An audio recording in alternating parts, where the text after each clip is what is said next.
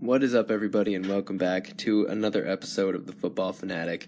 It's time for our Week 10 recap. I'll try to keep this a little shorter today. I actually just finished writing an article for FFD 260, so I don't think it'll post today, but I am going to post an audio version of that on my podcast tomorrow, so you can either check that out online. So when I post that episode, I'll basically just be reading my article, so you can either, if you want, I'll just put the link to the article in the description for that episode, so you can either read it or you can listen to it on the podcast. So whatever you prefer, but I will be doing that hopefully tomorrow.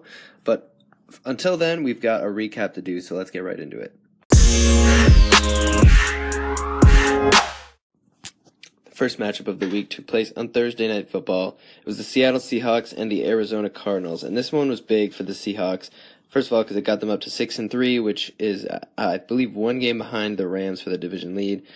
So they've been looking good, but Richard Sherman tears his Achilles in this game. He will be out for the rest of the year, and that's going to have a really, really big impact on this team, and might end up making a big difference in the playoffs if they can. I think they'll get there, but I don't know how far they're going to get with this injury. Richard Sherman, as most of us probably know at this point, only covers one side of the field, and when targeting, that was the best side of the field out of any team in football in, opposing defensive passer rating. It was by far the best because they're weak on the other side, and Richard Sherman is good, so teams just don't game plan to go towards him. They game plan towards the other side. And now that that's gone, their secondary is pretty weak. I think it's going to have a big impact on how this team performs. So, with that in mind, and also the news, or the knowledge that Earl Thomas is possibly going to miss this next week and maybe into the future, as he's also suffering with an injury, we'll talk about their offense a little bit. Russell Wilson, 2 touchdowns, 238 yards. He made some magic. If you saw that one play where he scrambled around, he was just running backwards, and all of a sudden he just chucks it up for Doug Baldwin. Doug Baldwin makes a great catch and takes it down like 20, 30 yards inside the 10-yard line. Russell Wilson is going to have to put this team on his back if he wants this team to have a chance. And that's what he did in this game, and I expect more big production games from him. We'll see if it's enough to have the team find success or not. The ground game, still not able to get anything going. Thomas Rawls had 10 carries for 27 yards. It's under 3 yards a carry. CJ Prosise, 3 for 3. He didn't look good, and the team has finally decided to put him on injured reserve, so he will not be coming back for the season. For receiving, Doug Baldwin, 5 for 95. He was really the only valid wide receiver. Jimmy Graham, 6 for 27, 2 touchdowns. Again, continues to be involved in the red zone. So he is a great streaming option for fantasy at the tight end position. Pretty much a boomer bust guy, it looks like, because he's a red zone target, and that's about it. But he's getting them. So as long as he's getting those looks, he's a worthy streamer. For the Cardinals, Adrian Peterson had a terrible day. 21 attempts for 29 yards, marking just the 7th time in NFL history our back has taken at least 20 carries and gotten less than 30 yards.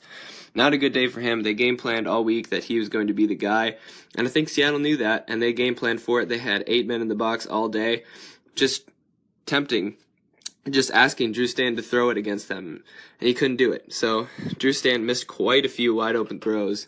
I think this game would have looked a little bit different. I'm not saying they would have won, but I think it would have been a little bit of a closer game if it wasn't for those bad throws.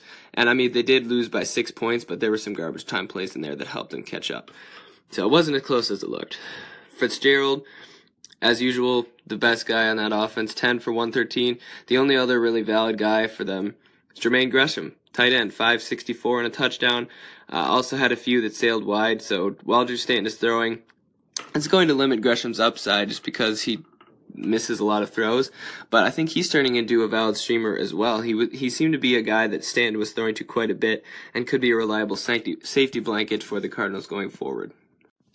Next, we talk about the domination of the New Orleans Saints over the Buffalo Bills. And the Saints in this game, when you think about the Saints, you think Drew Brees, but he wasn't really that big a part of this game. He threw for less than 200 yards and no touchdowns. The story of the game was the rushing. They had 6 rushing touchdowns on 45 carries throughout the game. Mark Ingram had 21 carries. Alvin Kamara had 12. Trey Edmonds, third-string running back, also had 9. And all of them had a ton of success. Mark Ingram, 3 touchdowns. Kamara had a touchdown. Edmonds had a touchdown. Drew Brees even snuck one in on a sneak at the goal line.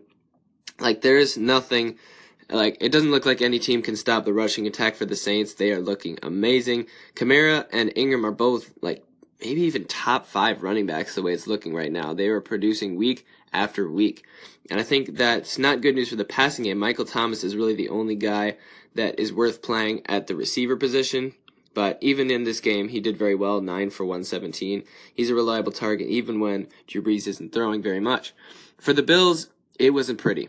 Tyrod Taylor actually got benched later in this game. I'm not sure if it was just to protect him or not, or if it was because he was playing that badly. I don't think we've really gotten word on that yet, but Nathan Peterman, the rookie, took his place for a while. 7 for 10, 79, and the touchdown for him, but that touchdown was in garbage time. It didn't mean anything. Tyrod Taylor, 9 for 18, 56 yards, a pick, no touchdowns. He was complete bust.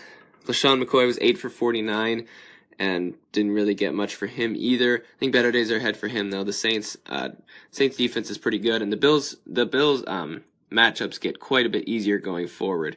Kelvin Benjamin in his debut led the team with 3 for 42, and led the team with 42 yards and 3 catches. That's how bad this game was for the Bills. And Charles Clay, 2 for 13. Better days for them are ahead as well. Also, I think both of them just need to get acclimated with this offense.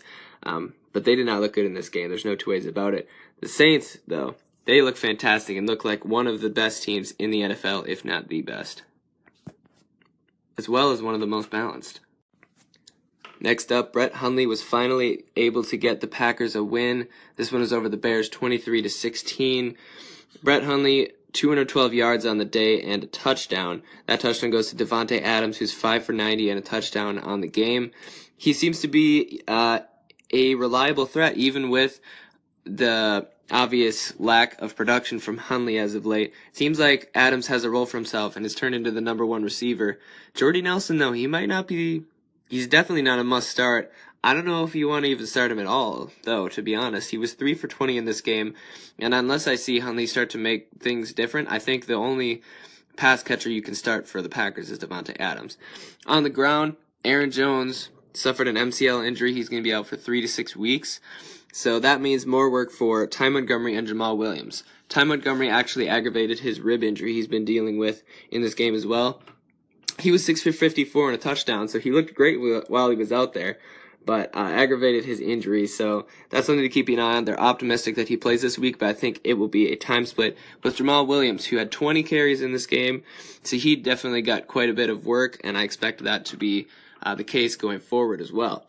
For the Bears, Mitch Trubisky looked pretty good. He's improving every week, but still not really getting a lot of help from his receivers. There's some missed routes, there's some dropped passes. He definitely doesn't have a lot of help, but the leading receiver for the team was Dontrell Inman, who they acquired from the Chargers a few weeks ago. 6 for 88. Kendall Wright was 5 for 46. Nobody else had more than 3 catches, and that was Benny Cunningham, the third-string running back, so not much there. Jordan Howard was shut down in this game, 15 attempts for 54 yards. Jordan Howard is the Packers' run defense has always been not that bad, though. It's their pass defense that has been struggling in their pass rush, so... I think better days are ahead for Jordan Howard as well once he goes against some better or worse run defenses. But for now, Jordan Howard is really the only viable starter in fantasy for the Bears. Next, the Detroit Lions and the Cleveland Browns. The Lions win this one 38-24. And this one, I wasn't watching this game, but I was watching the ticker as I was watching a different game. And at one point, the Browns were winning 10-0, and I was like, "Oh my gosh, what's going on?"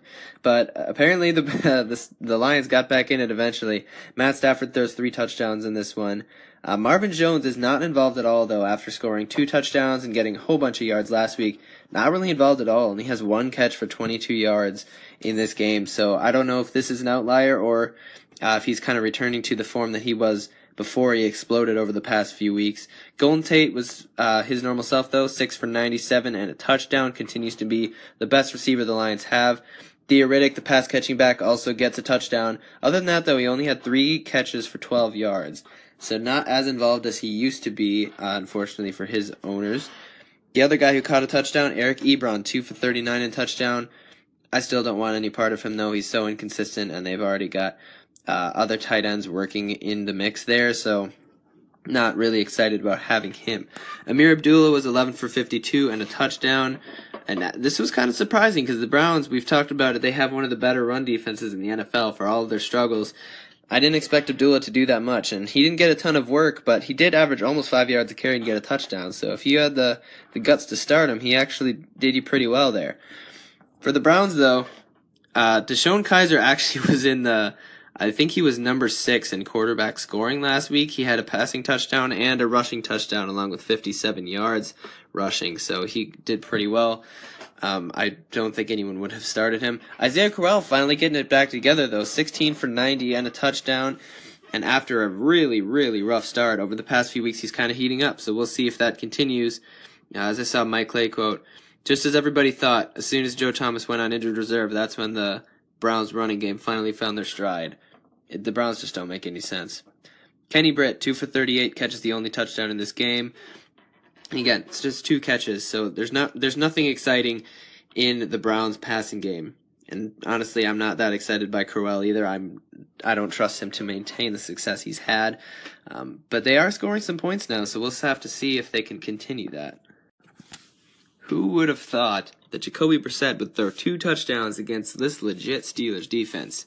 Not me, that's for sure. One of them goes to Dante Moncrief. That was his only catch of the game. It was a 60-yard touchdown. It's kind of a blown coverage, it looked like to me.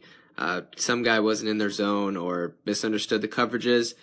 Blew the coverage. Dante Moncrief goes all the way for a 60-yard touchdown. But that's his only catch of the game, so still not really interested in having him. The leading receiver was Chester Rogers, 6 for 104 and a touchdown. Wasn't T.Y. Hilton. I think Chester Rogers partly had the success because they had the Steelers had an injury to one of their corners, Joe Hayden, and that put a different number 3 receiver in the game, and Chester Rogers is the number 3 receiver, so that would be my guess as to the success. I'm not really expecting that going forward. But Jacoby Brissett continues to put up some numbers, and I think he's a valid streamer, I think, especially if you're getting some spotty production from a lot of the main quarterbacks out there. That he's a guy worth taking a look at, depending on what's going on for you. Frank Gore, 17 for 54, nothing really exciting there. For the Steelers, Le'Veon Bell, 26 for 80, nothing really that great, only averaged 3 yards a carry.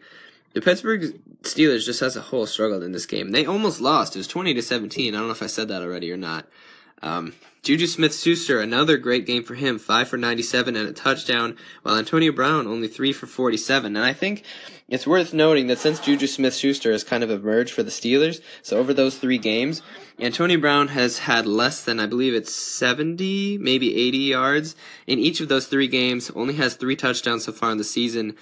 He's still the best receiver in the league, but I'm wondering if it's time to start tampering expectations with him a little bit, because he hasn't been putting up the numbers that we're used to. I think it's partly because of Smith-Schuster's emergence and partly because Ben Roethlisberger just has been struggling over this year overall. So Antonio Brown's still the best player in the league, most talented guy, but his production hasn't been the way that we've expected it to be. Next up, the Jacksonville Jaguars beat the Chargers in overtime, 20-17. If you listen to my preview for Week 10, you heard me say the Jaguars are going to beat the Chargers, but the Chargers are going to put up a fight, and that is exactly what happened. It went into overtime. The Chargers barely won it out in the end. Blake Bortles looked like Blake Bortles in this game, though. Threw 2 picks. Did throw a touchdown. That one went to Marquise Lee, who's actually been a very consistent production guy at wide receiver this year, and looks to get an even bigger uptick in production as Allen Hurns, who led the team 7 for 70 in this game and has been pretty much the primary guy taking targets away from Lee. He got injured in this game. It's unclear how long he's going to be out. I haven't heard yet. Hopefully we'll come back with that by the next episode, the Week 11 preview. But Marquise Lee looking for an uptick in targets. So he's already been doing pretty well, and I expect that to continue. Leonard Fournette did not look good in this one, 17 for 33, averaging less than 2 yards a carry. And the Chargers defense is pretty good, so I give them credit. I think Leonard Fournette will bounce back in the coming weeks. For the Chargers, Phillip Rivers throws 2 touchdowns, both of which go to Austin Ekeler, the second-string running back. And this is a situation I'm going to keep an eye on because Melvin Gordon was the guy catching passes and running the ball before. Now this week, 16 attempts, 27 yards, so another guy less than 2 yards average per carry, and he gets 5 catches, but Ekeler also catches 5 he also gets 5 catches, and 2 of them go for touchdowns, along with 77 yards, while Gordon gets only 15 on his. So I'm curious if Ekeler is going to start to get more run in this offense. None of the receivers really did a lot, though, and again, I said that was going to happen. This is the Jaguars' defense, the number 1 scoring defense in the league, probably the best cornerback duo in the league as well. Can't really expect much from the Chargers, and I didn't, honestly. So yeah, this game pretty much went like I expected.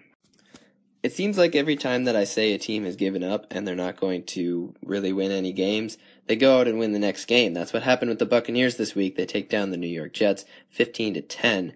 I know I've said that about the Jets actually earlier in the season. I said that about the Bills. Just the season hasn't really gone the way I expected. I think that's a common thread from what I'm getting from other people. The really frustrating thing for me in this game, Matt Forte did not play in this game, so Bilal Powell was getting the start at running back. I expected him to have a big game, and he gets 30 yards pretty much right off the bat and gets nothing after that. He had a 21-yard run, and then on his other 9 carries, 9 yards. And just a very poor game. It's very frustrating because the Jets' run game has been so good, and then when you go up against the Buccaneers, whose defense has been just awful throughout this whole year, they've been struggling with injuries. And then all of a sudden, Bilal Powell comes out and plays like this. He loses a fumble, only gains 30 yards on the 10 carries, catches 1 pass. Just very, very poor output from the Jets. Pretty upsetting. I think Matt Forte should be returning pretty soon. And yeah, I think all 3 of the Jets running backs, Powell, Forte, and McGuire, are on the list of guys that I do not want. Robbie Anderson, though, he is a guy that I do want. 4 for 85 and a touchdown. I believe this is his 5th straight game with a touchdown, and that is crazy. He has as many games straight with a touchdown as DeAndre Hopkins. Hopkins is the only one that has as many straight games with a touchdown as Robbie Anderson. The only other guy to really produce for the team, Austin Seferian-Jenkins, 6 for 67, and he didn't really get most of that production until the end of the game. They also have some tough matchups coming up for tight ends. I believe all the rest of their games are against top 10 tight end defending defenses. So Seferian-Jenkins might be a guy you want to sell high if your trade deadline has not passed yet. For the Buccaneers, not really much of note. Mike Evans didn't play in this game. Doug Martin didn't really do that much, 20 carries for 51 yards. He did get lead back duties again, but he didn't really do much with it. Deshaun Jackson was 6 for 82, Chris Godwin 5 for 68. I don't really know how much you can rely on that, though, because Mike Evans will be coming back next week. I don't expect Godwin to do much of anything, and I think Deshaun Jackson's production will go down as well. The only thing here, Cameron Brate catches 1 pass for 10 yards. I would have expected him to be more involved, especially with Mike Evans out of the game. A little bit concerning from him. I'm putting his stock down a little bit, but honestly, aside from possibly Cameron Brate, there's not anybody I want for the Buccaneers. They have been very bad, and Robbie Anderson's the only guy I want for the Jets. So out of this whole matchup, that's the one guy I want for these both teams. The Tennessee Titans take down the Cincinnati Bengals 24-20. And the Titans didn't look that great in this game. The big thing for them, though, DeMarco Murray, 14 for 42 and 2 touchdowns. Also caught a touchdown along with 3 other catches, 30 total yards on those 4. So he is finally returning to form, maybe. I don't know. He only averaged 3 yards a carry, but they just gave him a lot of goal line work. He actually barely got more carries than Derrick Henry yet again, and Henry did a lot more with his carries. Murray was 14 for 42. Derrick Henry was 11 for 52. So I think that the work is going to continue to be split. Looks like DeMarco Murray is the goal line back, though, which gives him quite a bit much more upside.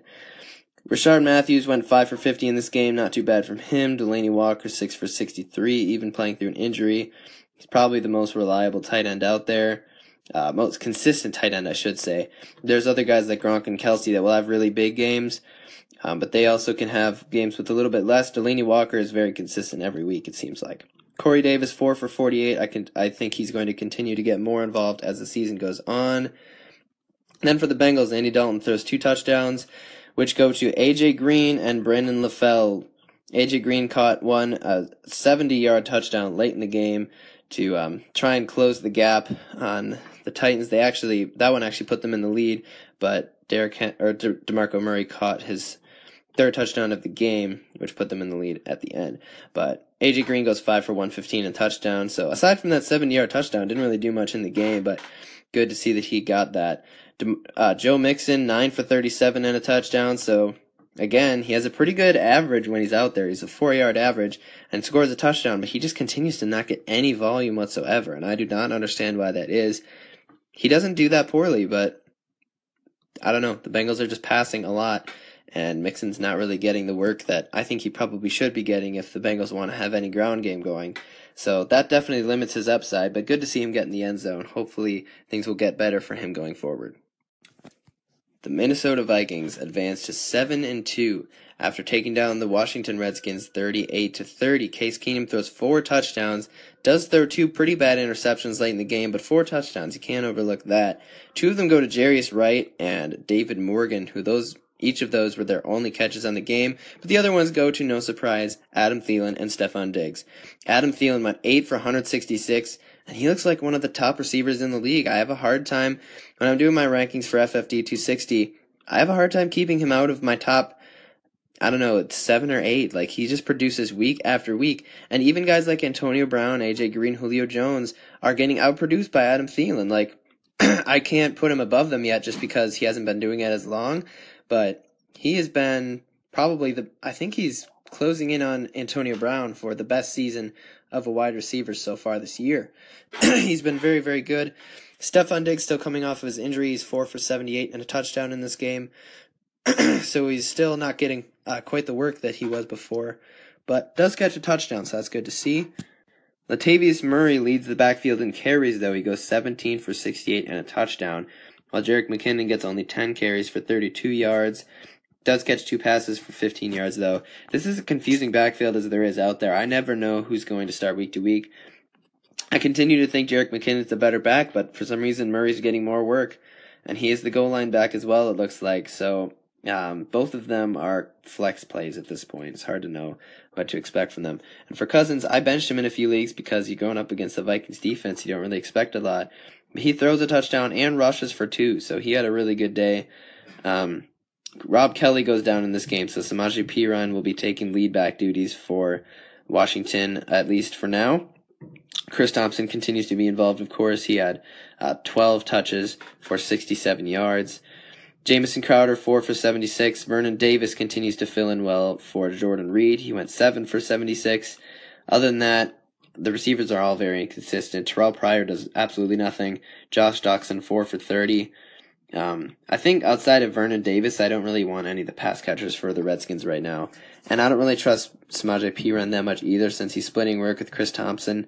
And since the Redskins' O-line is not that good, Rob Kelly was doing badly even when he was healthy. So I'm not really expecting a lot from the running game. I think Vernon Davis / Jordan Reed is pretty much the only guys I want, and then Chris Thompson is a flex play. The LA Rams continue their dominant ways, taking down the Houston Texans 33-7. Jared Goff throws 3 touchdowns and continues to look very much improved over last year. Also throws for 355 yards. 171 of those yards go to Robert Woods, who is starting to look like the number 1 receiver for the Rams. Sammy Watkins continues to just not really be involved. Does catch a touchdown, but only catches 2 passes. I believe it's 4 targets on the game. Just not really that involved. He's always going against the number 1 corners. That probably has an effect, but Robert Woods is the only wide receiver that I want for the Rams. 8 for 171, 2 touchdowns. He has looked spectacular, and he's on the waiver wires in a lot of leagues, so that's worth checking if you need a receiver going forward. Cooper Kupp, 6 for 47. I think he's valid as well, actually. Doesn't get a ton in this game, but especially in PPR leagues, he continues to be consistent in catches. Doesn't always translate to a lot of yards and touchdowns, but he'll get work done. Todd Gurley, 11 for 68. Not a great game from him, but he also catches 6 passes for 68 yards. So, I mean, that adds up. Almost 14 points in standard, 20 in PPR scoring. So even though he doesn't get in the end zone, still a very good game for him. For the Texans, Tom Savage continues to play terribly. He throws 2 picks, fumbles twice. Still has enough production for DeAndre Hopkins, who goes 7 for 111 yards. But aside from that, there's nobody really that I want a part of in this offense. Lamar Miller, 11 carries for 60 yards. Doesn't do terribly, but doesn't get a ton of work either, because the Texans go down so early with the poor play of Tom Savage that they just have to throw the ball. So DeAndre Hopkins is the only guy I want a part of on that offense. CJ Fedorowicz, maybe, as he gets more involved. He's coming off of an injury. He just got removed from injured reserve. This was his first game back, so maybe he'll get more involved. But for now, it's just Hopkins that I'm interested. Next up, the Atlanta Falcons take down the Dallas Cowboys 27-7. And Phil, I'm sorry if you're listening, but your Cowboys do not look good. And it's not just because of Ezekiel Elliott. Alfred Morris actually did a pretty good job, it seemed to me, in his fill-in duties. He did 11 carries for 53 yards. So he didn't look that bad. But this Dak Prescott, I don't know how many times did he get sacked here. Adrian Claiborne got 6 sacks in this game. So if you were watching that was insane. He got $750,000 in incentives just from this game alone. 6 sacks. That's insane. And there were 8 total sacks for the team. And the reason Adrian Claiborne got so many sacks, left tackle for the Cowboys, Tyron Smith, goes out in this game. He is replaced by Chaz Green. And Chaz Green is... I've never realized how important the left tackle position is until this point. He looked awful. And even in plays where they left, eventually they just had to give him help. So Green got the guard blocking for him as well. But then Green still lets Claiborne get around him. So, like, the double team doesn't even matter. Like, that's how terrible he was playing. He got benched eventually. But left tackle is a huge hole if Tyron Smith is going to be out for a while. And also Sean Lee on the defense.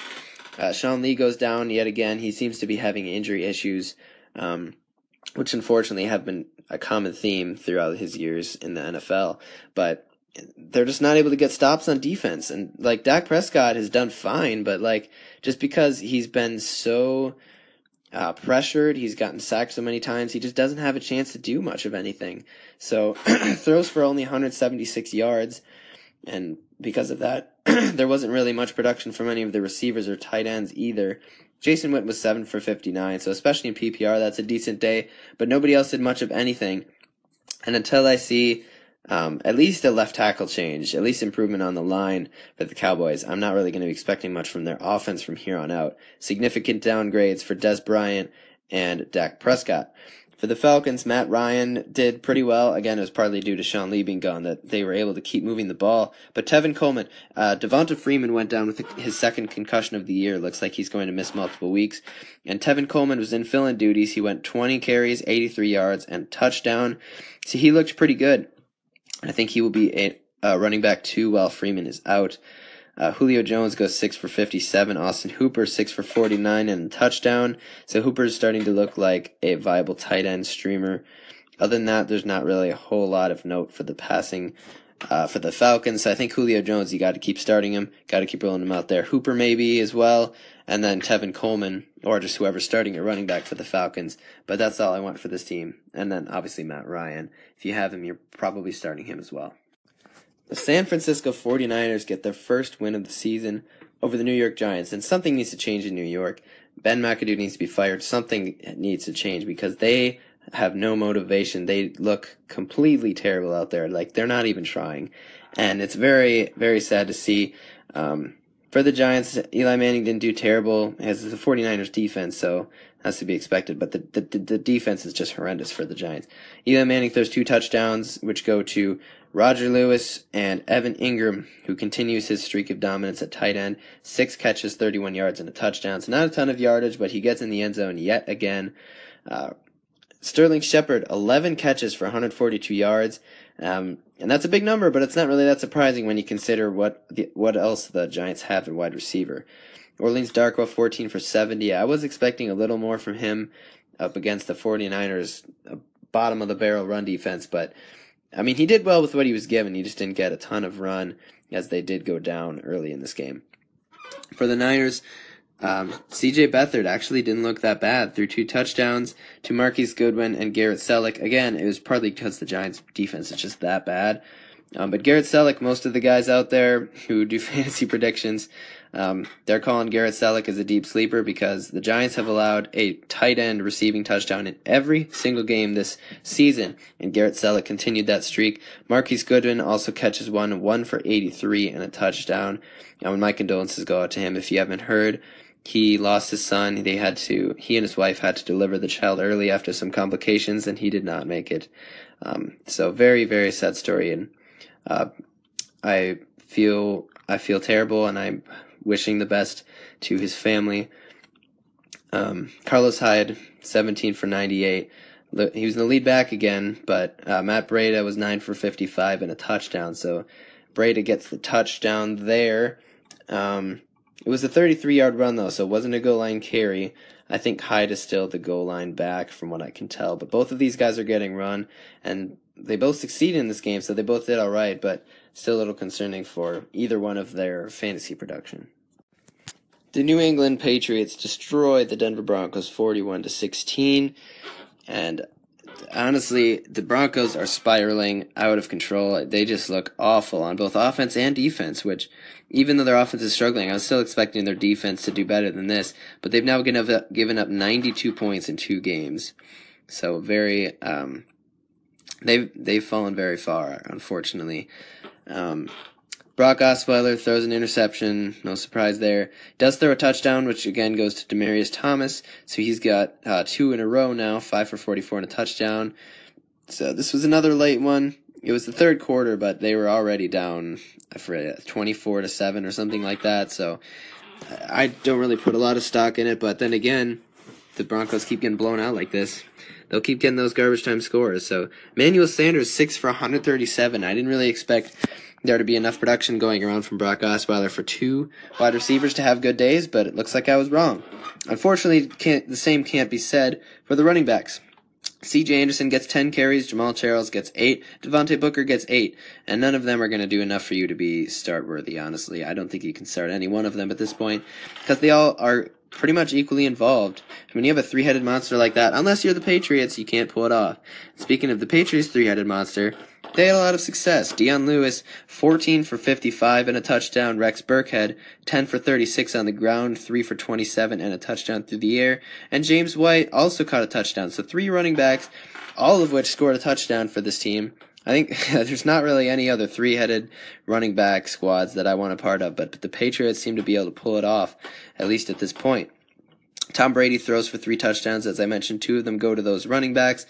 And the last one goes to Dwayne Allen. It was his only catch in the game. I think it might have been his only catch the entire season for him. And a little surprising coming off the Martellus Bennett signing, which, speaking of which, if you guys haven't called in with your thoughts, I've got one call in, but if anybody else wants to chime in on their thoughts on the Martellus Bennett situation, feel free to do that. But he, despite saying that he wanted off-season surgery when he was with the Packers, now he's signed with the Patriots, and he plays and looks perfectly fine. He catches 3 passes for 38 yards. Brandon Cooks and Rob Gronkowski both get 74. Neither of them get in the end zone, but they still get their yardage for you. And the Patriots continue to produce. There's so many mouths to feed, but they're all producing, so it's hard to say to bench any of them. There's a lot of fantasy goodness on that roster. And finally, our Monday night game, the Carolina Panthers put up 45 points on the Miami Dolphins and win 45-21. The Dolphins continue to look not that good. They did score 2 late touchdowns. One of them was a 66-yard run by Kenyon Drake. It's their first rushing touchdown for the Dolphins this entire season. That's how poorly they've been doing. The big confusing thing for me was Kenyon Drake, 7 for 82 and a touchdown. He looked great. Damian Williams, though, was the lead back for some reason. He carried 9 times for 19 yards, so barely a 2-yard average, caught 2 passes. And he was just on the field a lot more than Kenyon Drake, and I'm not sure why that is. Because to me, in both of these games, Kenyon Drake has looked like the better back, but for now it looks like Damian Williams is the number 1. And I don't know why that is, but I don't know. I still think Drake is the better bet to get production, because as we saw in this game, he's the more explosive back. But Williams looks like he's going to get the majority of the work right now. Cutler throws 2 touchdowns, which go to Jarvis Landry and Julius Thomas. Thomas catches only 2 passes in this game for 8 yards, but one of them is a touchdown. So he's basically a Tyler Eifert, like a complete boomer bust. Like if he catches anything, it's a touchdown kind of guy. Jarvis Landry gets in the end zone. He matches his. He's tied with 5 touchdowns on the year with his touchdown production in any of his other seasons in Miami so far. So Jay Cutler coming to town has been good for him. Devontae Parker, 6 for 66, not a great game. Kenny Stills, 5 for 67. So the three receivers there kind of split the work a lot. And then for the Panthers, Cam Newton is returning to his 2012 form, and I hate to say it, but he looked good. 4 touchdown passes along with 95 yards rushing. So he is putting up numbers, and Devin Funchess looks like a legit number 1 receiver without Kelvin Benjamin. 5 for 92 and 2 touchdowns. And the number 2 receiver for this team, Curtis Samuel, it looks like he was put on IR. He actually didn't really look that good in this game. He dropped a touchdown, like a wide open touchdown, and that's actually the play he got hurt on, as the Dolphins defender dove to get an interception that bounced off of Samuel's hands, ended up rolling over his ankle. Yeah, and Samuel's just been put on injured reserve. So they don't really have a lot of receiving options outside of Funchess. So I think they're going to have to continue to feed him the ball. Christian McCaffrey is the only other guy I'm really interested in. He catches 3 for 27 and a touchdown. Also rushes for 1. 5 for 23 and a touchdown on the ground. But, I mean, it was really ridiculous how much the Panthers were having success running the ball. Jonathan Stewart had 110 yards, Cam Newton had 95, as I mentioned. Cameron Artis-Payne, 7 for 68 and a touchdown. One of them came on a long 43-yard run. He was just trying to run out the clock, and Miami just they blew up defensively.